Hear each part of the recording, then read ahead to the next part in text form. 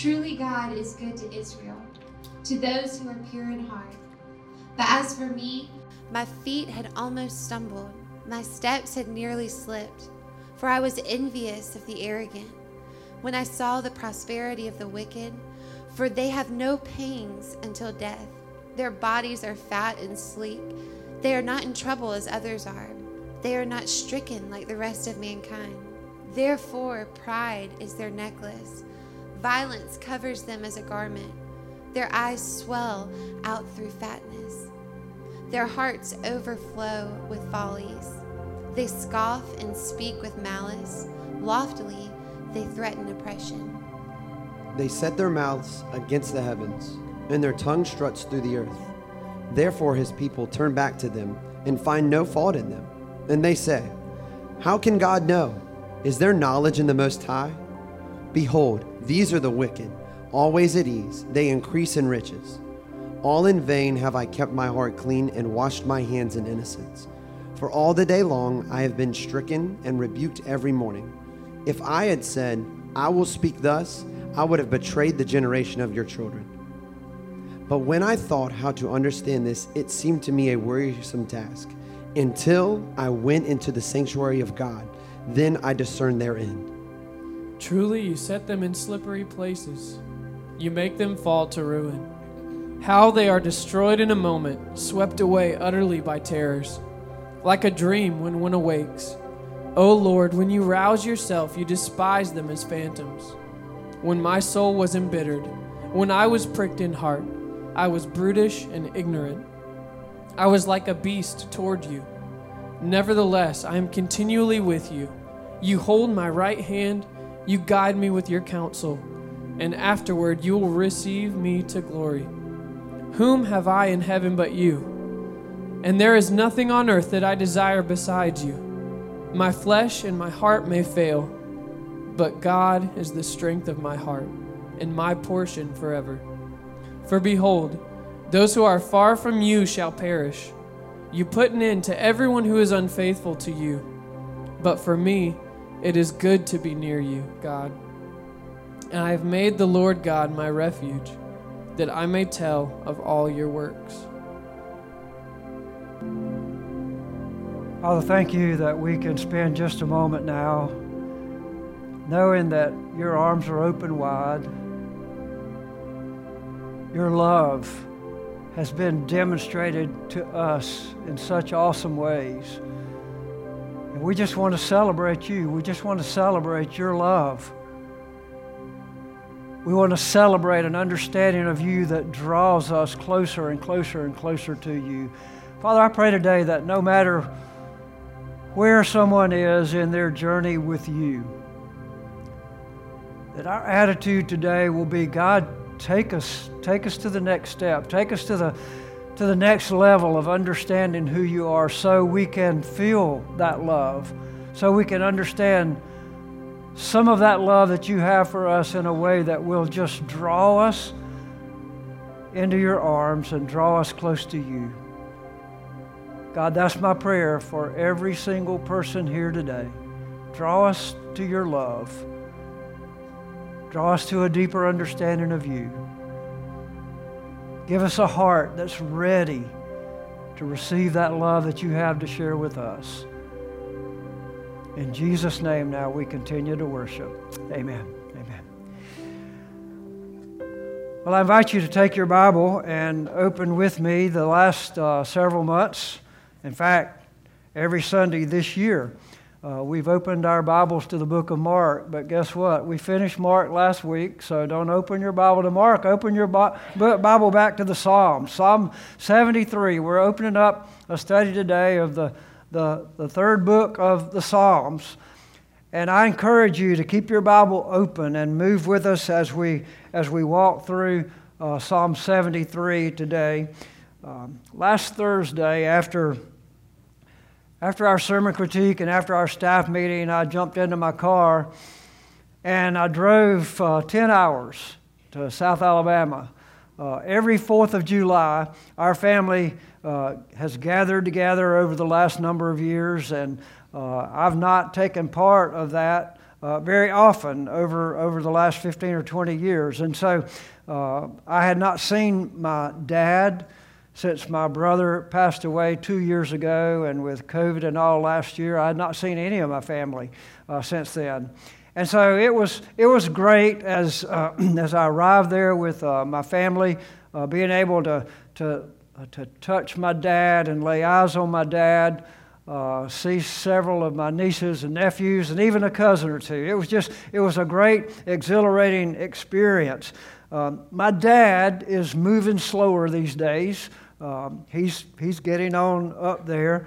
Years of hard work and raising 5 boys has paid a toll on his ability to motor around. He moves around now with a cane or with a walker, but his mind is still sharp as a razor. And his attitude, his demeanor is determined. His will is very determined. I've shared this with some of you before, but his older doctors have all retired. And he now has a doctor that he refers to as a lady doctor. And again, I would love to be a fly on that wall when he's seeing her about once every month or so. But my visit reminded me that I grew up in a very expressive family. There have been times in our family system where doubts about family members have almost destroyed our family. Critical decisions have almost blown our family apart, destroyed our family.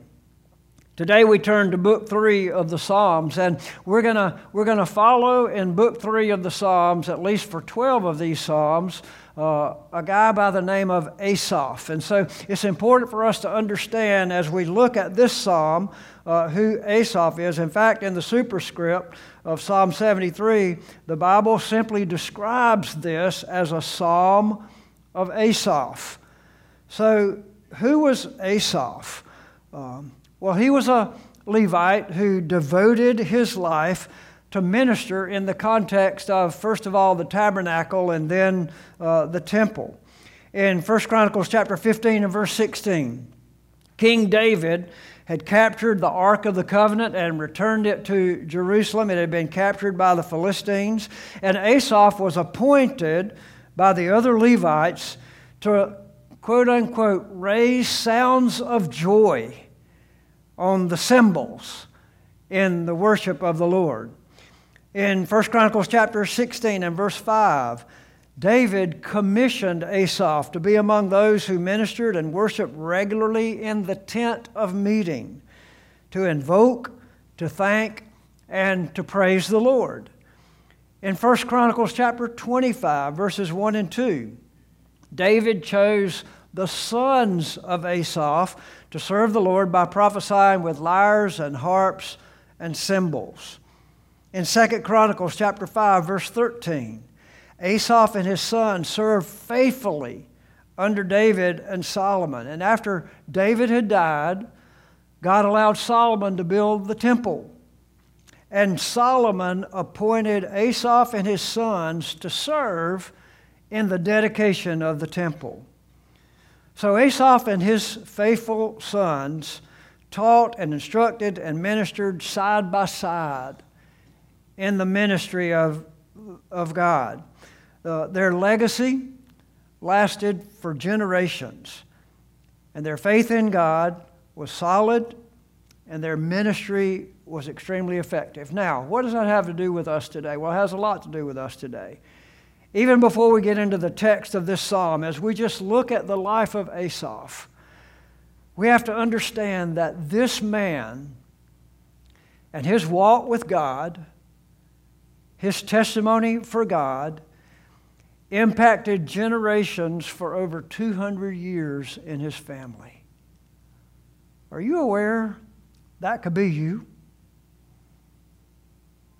I mean, you are setting a legacy, whether it's positive or negative. And as we work through these Psalms over the next few months, I want to challenge you to consider the fact that God wants to use you to impact generations that might come after you. No matter what your age is, no matter what your step in walking with God is. My prayer for you today is that you will listen to the Word of God and apply the Word of God to your heart and let Him challenge you to be an impact on generations to come, just like Asaph was. But we have to understand that Asaph, just like our family, faced times of doubt. These times of doubt could have devastated their faith. It could have wrecked that family legacy. And I pray that you will understand that no matter what you've done, no matter where you've been, there can be a starting point today where you overcome whatever doubt Satan wants to put in your mind about God being able to use you to impact future generations. And you might follow the testimony and the impact of a man like Asaph. So keep your Bible open as we begin this journey into Psalm 73 today and follow through book 3 of the Psalms. Today we're going to understand how to overcome doubting God. As we look at verses 1 through 3 in Psalm 73, we have to understand, first of all, the cause of doubt. What causes doubt in our lives today? Psalm 73, a psalm of Asaph, verse 1, "Truly God is good to Israel, to those who are pure in heart. But as for me, my feet had almost stumbled. My steps had nearly slipped. For I was envious of the arrogant when I saw the prosperity of the wicked." Now, there are many causes for doubt. Many causes for doubt in God. But one of the greatest causes Asaph points out here in us doubting God is looking around at other people, looking around at possessions that other people have, and envying other people. Envy caused Asaph to doubt God. So again, envy is looking at what other people have or what other people have accomplished or are accomplishing so that we, listen to this now, lose our focus on God. We lose our focus on reality. Asaph was a gifted worship leader. He was a gifted worshiper. He was a gifted musician who served in the tabernacle and then in the temple. And God used this man to write inspired scripture. And yet he confessed that envy caused him to doubt God. So we're going to track today and see what to do when doubt comes our way. But before we look at that, let's check out this envy thing. What causes envy? What are some signs that envy is taking over and a part of your situation in life? Well, when you aren't happy for others when they achieve success, you might be guilty of falling under the temptation of envy. When another person's success makes you feel unhappy. When you feel the need to diminish someone else's success or accomplishment. When you judge other people negatively. When you're happy when others face setback. Now I want to stop here for a minute because I know some of you are Carolina fans, some of you are Clemson fans, some of you are North Carolina fans, some of you are West Virginia fans, some of you are Georgia fans. Do you feel good when your opponent loses? Well, you might be guilty of envy. And I know that's a light way of looking at it, but this is a very serious issue in the lives of especially believers in Christ. You might have a friend who's struggling with envy, and if you do, they have symptoms like this. They greet your good news with negativity. Ever been there? They frequently try to outdo or one-up you in whatever you accomplish. They make you feel bad about yourself or look down on yourself or criticize you. They struggle with insecurity and self-esteem. A friend may be struggling with envy if they don't offer support when you're down and out, when you need support, and on and on and on we could go. Well, the bottom line is Esau fell into this trap of comparing the plight that he was living with other people. And envy caused him to doubt God. Now let's just be honest. If you're like me, you've had times in your life when you said, God, what is going on? Where are you? Why is this happening to me? If you're like me, you've had times of doubt. And if that's you, I want to challenge you today to listen carefully to what Asaph did and follow his example. In verse 2, the scripture says that envy almost caused him to stumble. Envy almost caused him to slip and fall. Envy almost blew up his life of ministry. So listen up if you've ever been in that situation of doubting God. Let's just look, first of all, though, at the consequences of doubt. In Psalm 73, 4 through 16, we see some of the consequences of doubt. In verse 4, he writes, "For they have no pains until death. Their bodies are fat and sleek. They are not in trouble as others are. They are not stricken like the rest of mankind." Do you see what's happening to Asaph? Asaph has a distorted perspective of reality in life, because these people that he describes as having no pain until death and their bodies being fat and sleek, in other words, they never run out of food to eat, they're not ever in trouble. Who does he think he's fooling? I mean, his perspective was so skewed that he couldn't see the reality of the fact that evil people have problems as well. In fact, their problems are far worse than the problems of those who are true to knowing and following God. But he couldn't see that because his perspective was distorted. He had perceived that evil people had no problems. And this perception caused his spiritual vision to be blurred. I went to the doctor last Monday to MUSC Storm Eye Clinic. I've been going back and forth there for a little while. In fact, over the last 2 years, I've had 6 changes in the lenses in my glasses. I've been diagnosed with diplopia, hypertrophy of the left eye, and the 4th nerve palsy of the left eye. So what does that mean? It means that if you ever see me driving down the road without my glasses on, you better head for the near swamp. Because my vision is off. I have double vision. I have multiple images that pop up when I'm driving without my glasses or doing anything without my glasses. It simply means that I can't trust my eyes without having corrective lenses. And so Asaph was spiritually distorted in his spiritual vision. He couldn't see straight spiritually.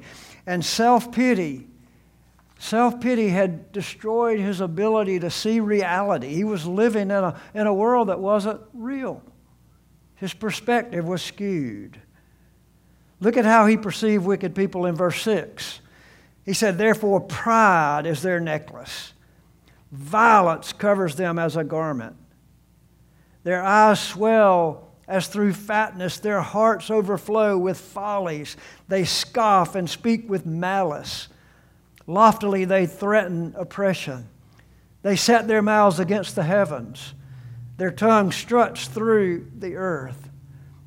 See what he's saying? His perception of evil people was that they're just prideful.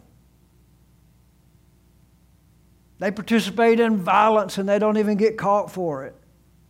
They wear it with pride. Again, their tables never empty of food. They can't tell the truth from a lie. They're lofty in folly. And they even curse God. You know anybody like that?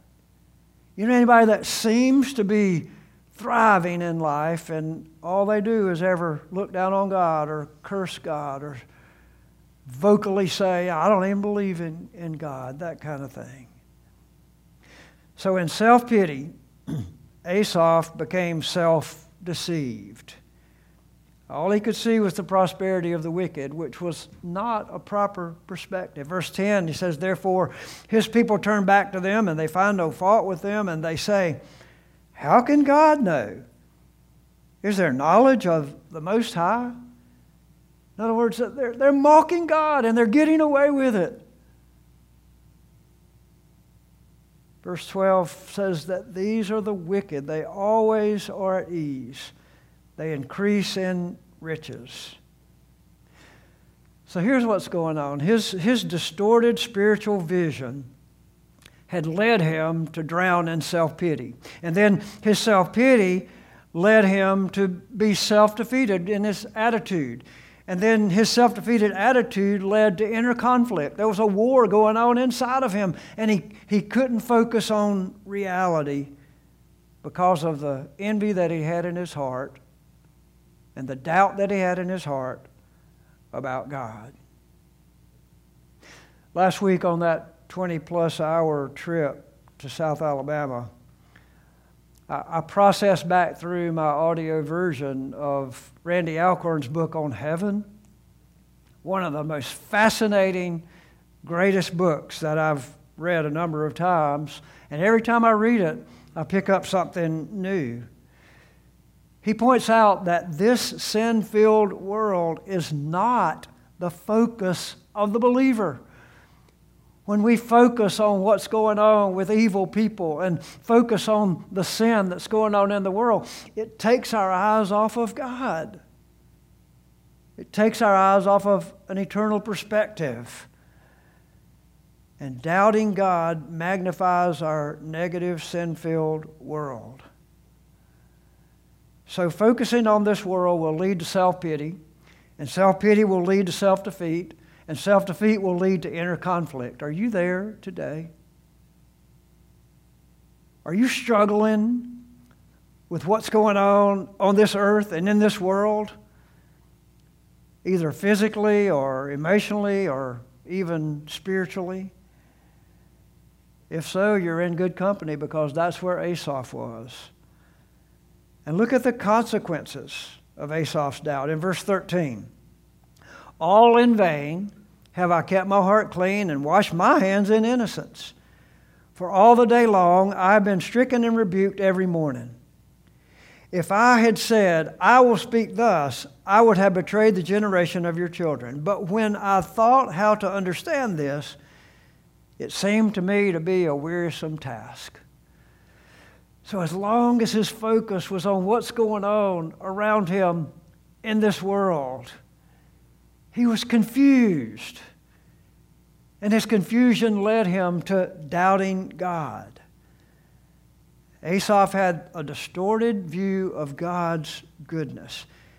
And as long as Asaph doubted the goodness of God, he was miserable. He was miserable. Know anybody like that? Know anybody that's just floating along through this earth, Debbie Downing about the good things that are happening to evil people and pointing a fist toward God saying, why are evil people prospering while nothing but bad things are happening to me? Do you ever doubt the goodness of God in your life? Last week in our conclusion to the book of Mark, we challenged you to focus on mission because that's what Jesus challenged us to do. The last words that Jesus spoke in the book of Mark were to the ladies who came to the tomb and found that tomb empty. Their message was their mission. The message was this: go and tell. Go and tell. And that's the mission of every believer in Jesus Christ. That's the mission of every God-fearing person. God has given us that same mission to be focused on going and telling the goodness of the Lord in our life. And when we're focused on the negative things of this world, we can't focus on the mission, the goodness of God, to go and tell. Because you can't focus on the mission of the cross and resurrection of Jesus, which is the message of the gospel, when you're drowning in self-pity and self-defeat and inner conflict. Can't do it. It's impossible. It's like mixing oil and water. It won't mix. So doubting God takes our focus off of our mission. So now let's look at the cure. What's the cure to doubting God? We see that in verses 17 through 28. Asaph experienced a spiritual awakening. Are you familiar with the term revival? Revival comes from two words which simply mean to return to life, come back to life. And that's what happened to Asaph. Corrective lenses appeared for him when he entered into the sanctuary of God. Look at verse 17. Until I went into the sanctuary of God, then I discerned their end. Truly, you set them in slippery places. You make them fall to ruin. How they are destroyed in a moment, swept away utterly by terrors. Like a dream when one awakes, O Lord, when you rouse yourself, you despise them as phantoms. Now, Asaph knew the sanctuary of God well. Asaph had served in both the tabernacle experience, the tent of meeting, as well as God's temple when Solomon built the first temple. He knew what it was like to be in the sanctuary of God. Now, most of us have a distorted picture of what that looks like. When Asaph was relating to the sanctuary of God, he was in reality for the first time. The sanctuary of God is a bloody mess. The sanctuary of God is where God has been separated from man because of sin. And in the sanctuary of God, thousands and thousands and thousands of sacrifices had to be made for those millions and millions of sins which God's people had committed. And in order to have a relationship with God, God's judgment on sin had to be applied. And that's why blood sacrifices had to be supplied for sins to be covered from God's people. Now, fast forward to our generation. We looked at this very carefully last week. But when we enter into the sanctuary of God, when we enter into the presence of God, there's only one way we can get there. And that's to have an appropriate sacrifice to pay for the price of our sins. Our sin separates us from God. And for us to be able to enter the sanctuary of God, God has provided a way through His Son Jesus to be that bloody sacrifice for you and me. He exchanged His perfection. He never sinned.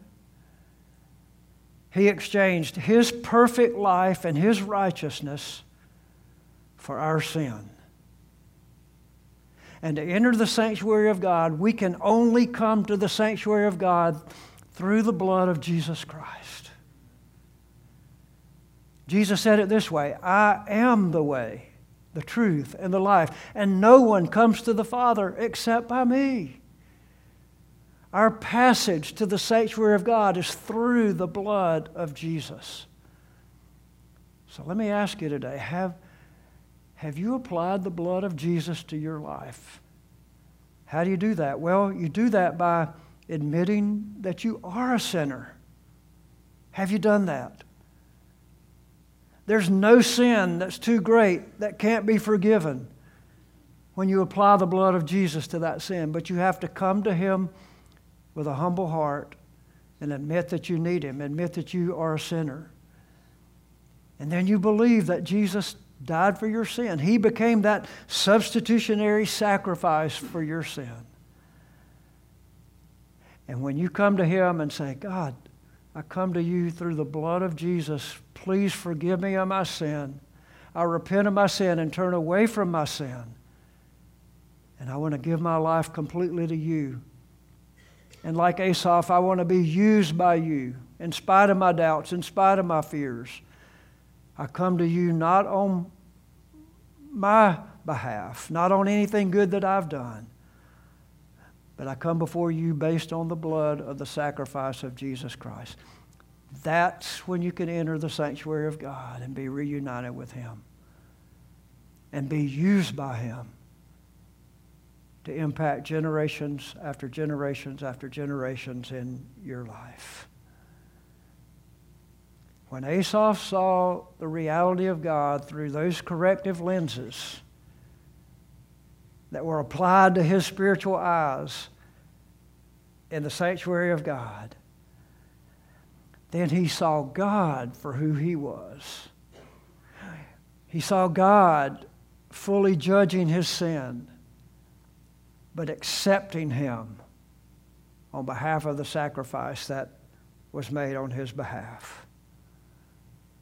We all need that perspective today, because when Asaph saw God for who He was, his doubt disappeared.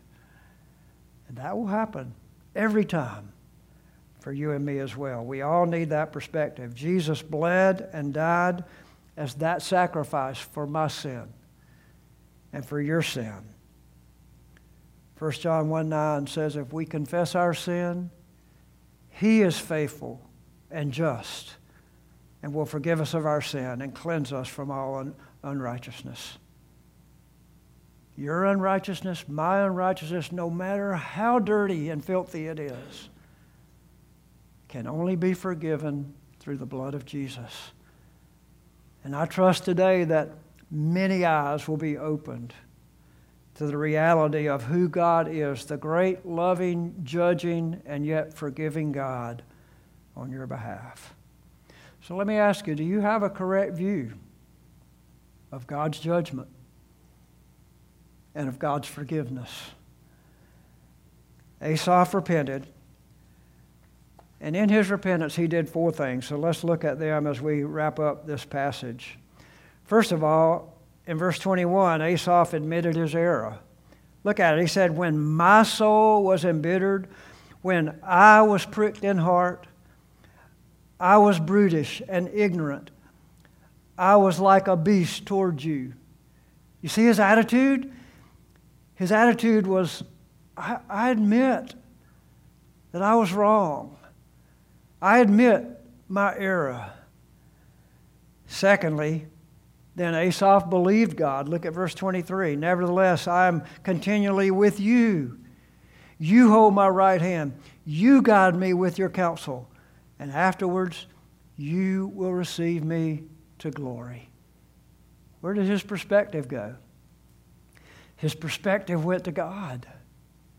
And that perspective of God led him away from the things on this earth and led him to a heavenly perspective. And that's what you and I need today as well. So Asaph admitted his error. Secondly, he believed God. Thirdly, Asaph confessed delight in God. He confessed delight in God. Look at verse 25. Whom have I in heaven but you? And there is nothing on earth that I desire besides you. My flesh and my heart may fail, but God is the strength of my heart and my portion forever. Now, we can only imagine what that perspective is forever and ever and ever and ever. We live in a continuum of time and space. We can't imagine what forever is. But forever is forever. It never ends. It goes on forever and ever. And that's where confessing delight in God takes us. It takes us outside the realm of this world into eternity forever. Desiring God changes everything. Heaven is foremost in delighting God. When we think about heaven a lot of times, and this is fresh on our mind today, over this past year we've had a lot of people who have died due to COVID and other related illnesses, and so death and heaven should be fresh on our mind. And when we think of going to heaven, a lot of times we think about, reuniting with our mothers and fathers and brothers and sisters and people that we love, and that's true. I mean, we're going to be able to, as Randy Alcorn says, we're going to be able to sit down across the dinner table, and we're going to be able to have those conversations that we haven't had for a year or 10 years or 50 years or whatever. That's going to be great. But the greatest perspective of heaven is seeing God for who He is. Seeing God in all of His fullness. We can only imagine the fullness of God. We can imagine it, and the greatest of our imagination is limited here on this earth. But God is greater than whatever we can imagine His greatness to be. But one day, for the believer, we're going to confess delight in God. That's what Asaph did. And then finally, Asaph refocused on the truth. He refocused on the truth. Look at verse 27. For behold, those who are far from you shall perish. You put an end to everyone who is unfaithful. But for me, it is good to be near God. I have made the Lord God my refuge, that I may tell of all your works. Now there's two sides to this coin. One is awesome and wonderful, that eternal perspective of heaven. But don't pass over verse 27 too quickly. Behold, those who are far from you shall perish. See, here's the reality, and I say this with all love and compassion, and hopefully can put a spark in our heart to share that mission of going and telling about the forgiveness of God from the judgment of sin through the cross and resurrection. But you can't believe in heaven without believing in hell. Hell is real, just like heaven is real. And people, according to verse 25 and thousands of other verses in the Bible, point toward the fact that for one to die without coming through the sanctuary of God, through the blood of Jesus, will perish in hell. And that doesn't mean you just go up there and poof, you're gone. That means that forever and ever and ever and ever, you're tormented. Tormented in hell. That's the truth. Sometimes the truth hurts. But what it should do is compel us to tell the good news of God's judgment on sin and satisfaction of that judgment through Jesus, and open arms of forgiveness of those who will repent and turn away from our sin and turn to Him. John 8:31 and 32 says, if you abide in my word, you are truly my disciples, and you will know the truth. And the truth will set you free. Heaven, that's the truth. Hell, that's the truth. The choice is yours. The choice is yours. So what drives your mission? Are you looking at life through God's lens, or are you looking at life through a distorted lens? I challenge you to do like Asaph. Admit, believe, confess, and refocus on the truth. Because that's where you overcome doubt. If you have it, admit it. Believe that God is bigger than your doubt. When you can't see His hand, the songwriter says, trust His heart. Because He's there to take you by the hand and pull you through whatever you're going through. that takes your focus off of Him. And then refocus on the truth. Romans 8, 1 and 2, we're going to be studying in our small groups this week. It says, there's therefore now no condemnation. Got that? No condemnation to those who are in Christ Jesus. For the law of the Spirit of life has set you free in Christ from the law of sin and death. So Jesus was condemned so you could be free. Jesus died for your sins so you would not have to doubt God in your sin.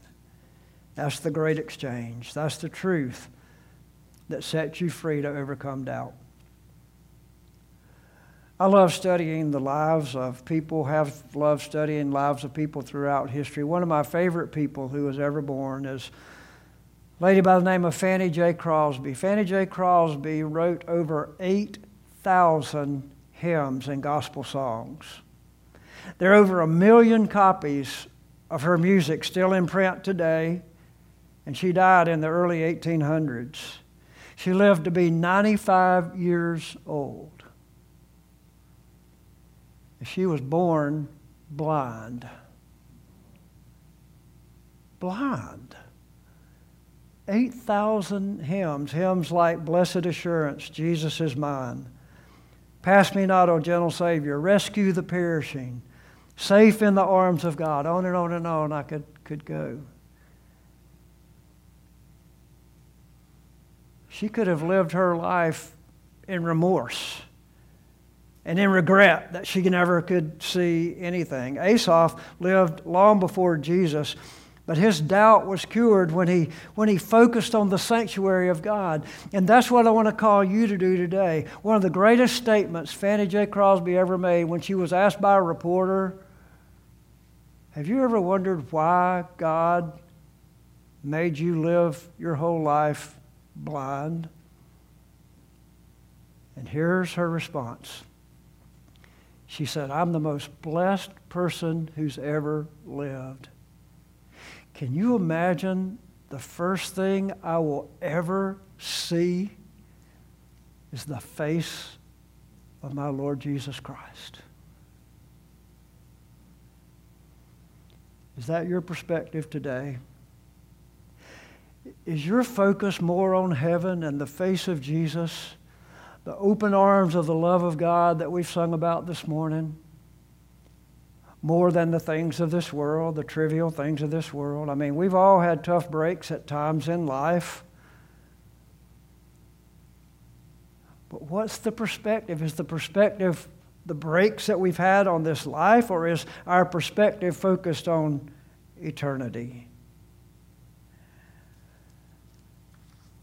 I want to wrap it up this morning by just giving us 3 points of application, and I trust you'll take these seriously. I trust you'll take them home and pray about them and let God quicken your spirit as you focus on these application points. Number one, I want to challenge you to join me in keeping your focus on the goodness of God.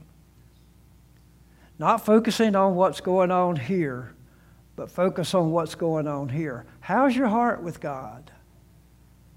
In our world where wicked seem to prosper more than the righteous, and where the eyes of the believer are sometimes pulled away from the goodness of God, will you make the choice to turn your eyes on God and focus on His goodness?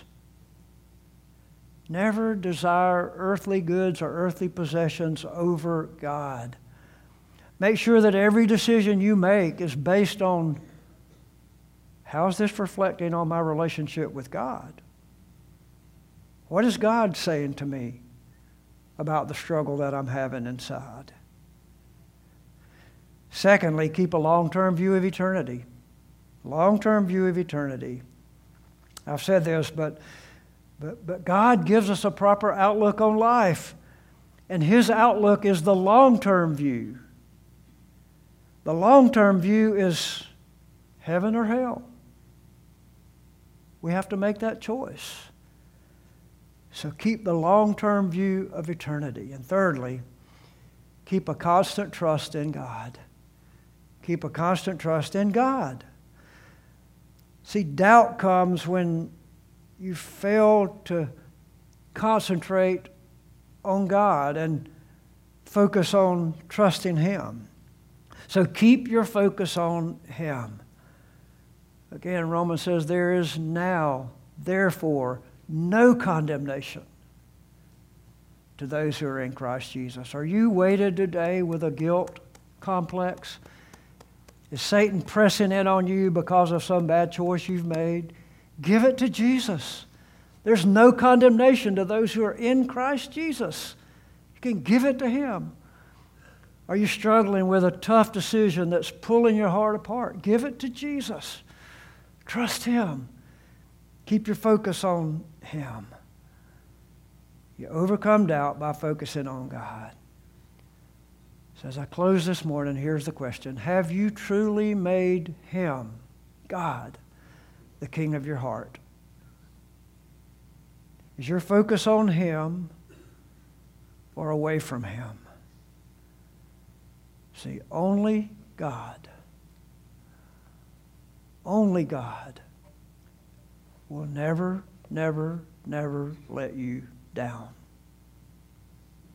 Father, thank you today for your Holy Spirit who's working in this room today. You're working in the hearts and lives of people who are both believers and non-believers. And your Holy Spirit is drawing us maybe to wake up. Maybe to take our focus off of our sin and off of our failure, off of our defeats. Maybe take our focus off of our struggles, off of our pain, off of our heartache, and refocus on you.